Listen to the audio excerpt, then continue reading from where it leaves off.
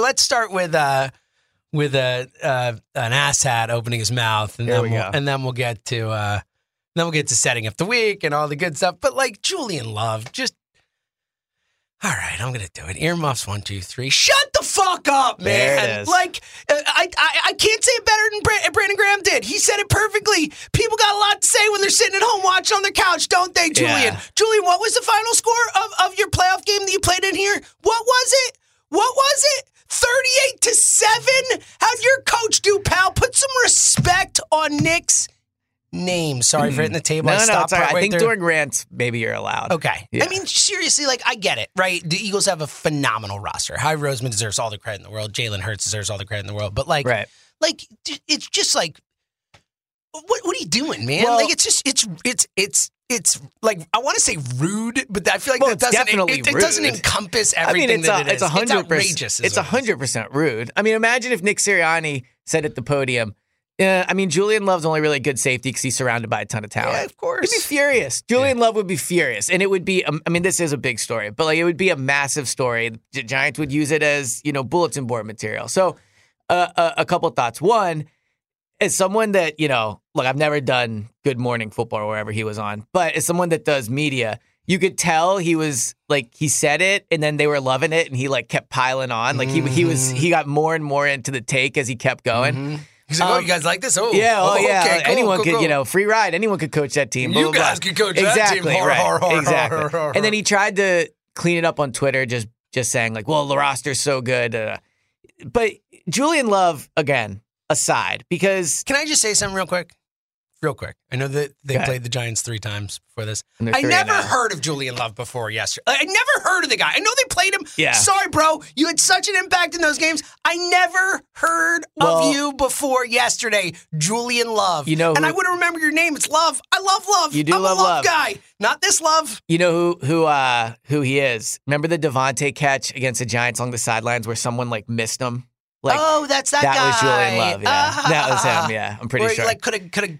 Where he could have picked it off or hit him and he just completely missed. Yeah. Oh, nice. So that guy. Yeah. But here's the other thing. 38, that was the end of the season. Yeah, you're right. 52. No, I'm talking about in New York. That was the 40. Yeah, the 48-22. Yep, yeah. God, the gall. You got your freaking ass whooped by this team. Like what an embarrassment you are. And also, he's kind of taking a shot at his own roster. Because he's saying, the Eagles roster is so good they don't need a coach. Like, but our trash roster, like you guys. Give my guy coach of the year. He did a great job. You see the trash he's coaching. Like, it's essentially what he's saying, right? Like, if you're going to say Brian Daboll's such an amazing coach and the job he did this year, and then be like, Nick doesn't barely need to coach. Well, then really, what are you saying about your teammates? Yeah, it's great. Like if I'm on the Giants and I see that quote, I'm like, well, what does he think of me? Like, does he think I'm a trash player?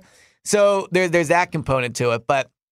The other thing, and this is really the beginning of what we're going to hear all week, is this, and we've talked about it, but just the incorrect notion that Nick Sirianni has a free ride, that he doesn't have to coach because of the roster. And really at that point, with that point, I'm almost tired of talking about it because it's such lazy, wrong analysis, but you're going to hear it all week. What really bothers me is the thing where people are upset at Nick about how he acts on the sideline, because I think it's incredibly hypocritical. Like, so in every walk of life, but let's just use football, for example, and we'll use Julian Love because he said he didn't like that clip of Nick where he's like shaking his head, whatever. So Julian, you're allowed to love your job a lot. You're allowed to play with passion. You're allowed to celebrate good plays. You're allowed to be upset when mistakes are made, but Nick's not. I know that Nick's not playing, but Nick is a head coach of an NFL team. He's worked his whole life to get there, just like Julian has worked his whole life to get there. I think Julian Love should be allowed to celebrate after plays. He should be allowed to show emotion.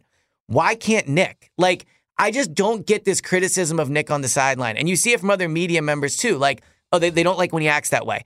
Aren't we all supposed to be super invested in our job? Like, I know when me and you, and this sounds corny, but like, when me and you have a great open to the show, we'll like high five or hug or celebrate afterwards. Because it's like, that was a great opening, right? Yep. The only difference is we're not being filmed. Like, if you're in any walk of life, if you have a really great meeting and you come out of the meeting, you're like, I rocked that. Yeah, exactly. Like, way to go, man. And keep in mind, we all feel different amounts of pressure. Nick is being watched by 50 million people and judged. So you're telling me when they score a touchdown, he's not allowed to release some emotion? It's dumb. Like, I don't get the policing of it. It's also silly because in general, a lot of media and a lot of fans do the whole thing where they throw a flag for like taunting. And everyone's like, oh, like the no fun league, like this is so lame. Like, oh, allow these. And then Nick does it and it's like, an abomination to the game. Like he has a camera in his face. What's he supposed to do? Sit there and be like, please guys, I'm coaching a game right now. Like they just scored a touchdown. He's being surrounded by all of his teammates and coaches cheering, all of the stands going wild. And he's supposed to just like,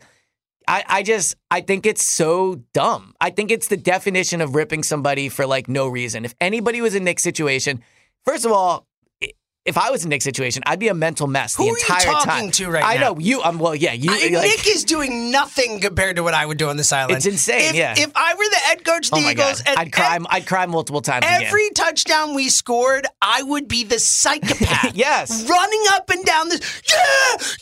Right. Way to go, Shady, Miles, whoever coaches. Right. That would be me. Like, are you kidding me? And let's be completely honest. We've heard these guys talk about it. These players love it. Exactly. He's one of them. Exactly. He reacts like they react. He's invested in the game to the same emotional level they are. Yes. Like, what are we talking about here? Also, it drives me crazy. How many times as a media, and I'm not going to include us in this because we don't do it, but how many times as a national media do they have to rip Sirianni for something only to be proven completely wrong before they give him the benefit of the doubt? Yeah. And again, nobody's above criticism. If they want to criticize Nick, do it. It's just be better at it. Yeah. Like if you're going to rip Nick this week, if you're someone that feels Nick doesn't do a good job, I'm going to tell you right now, I'll give you guys the cliff notes, the smart way to rip Nick.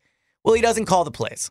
That's if you want to really, say Nick's not. And again, I think that's and it's fine. But I'm saying I think that's a poor way to rip him because I'm happy he doesn't. Call I don't plays, disagree, but I'm saying at least there's some validity and like interestingness to that. The interesting point is not, well, his roster is really good. Yeah, there's a lot of really good rosters. The Eagles have the best roster, but let's not act like the Chiefs have like trash roster. Let's not act like the Niners outside the court. He also had to get the most out of that roster. Right. He also designed an offense for 100%. his quarterback. He also puts his players in positions to be successful. We saw it in the 49ers game, going for it on fourth down, right? Twice. Totally. He's phenomenal in game. Like this is, to your point, this is lazy. But it is uneducated. Correct. It is uneducated. It is ignorant. They are being ignorant of what this guy is doing. And again, to the whole point of like, because they don't watch every snap every week. But also they're just not paying attention. Because, again, all you have to do is look at this group of guys and the culture that they have there and the chemistry and what's been created.